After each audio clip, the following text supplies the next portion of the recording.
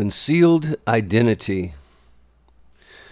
He was upright and well received in his altruistic profession until the night that he was seized, chilling our hearts with his confession. The boys, he smiled, were his delight, the girls a sweet confection. The men were game for his hunting sport, the women demure, pale blue in subjugation.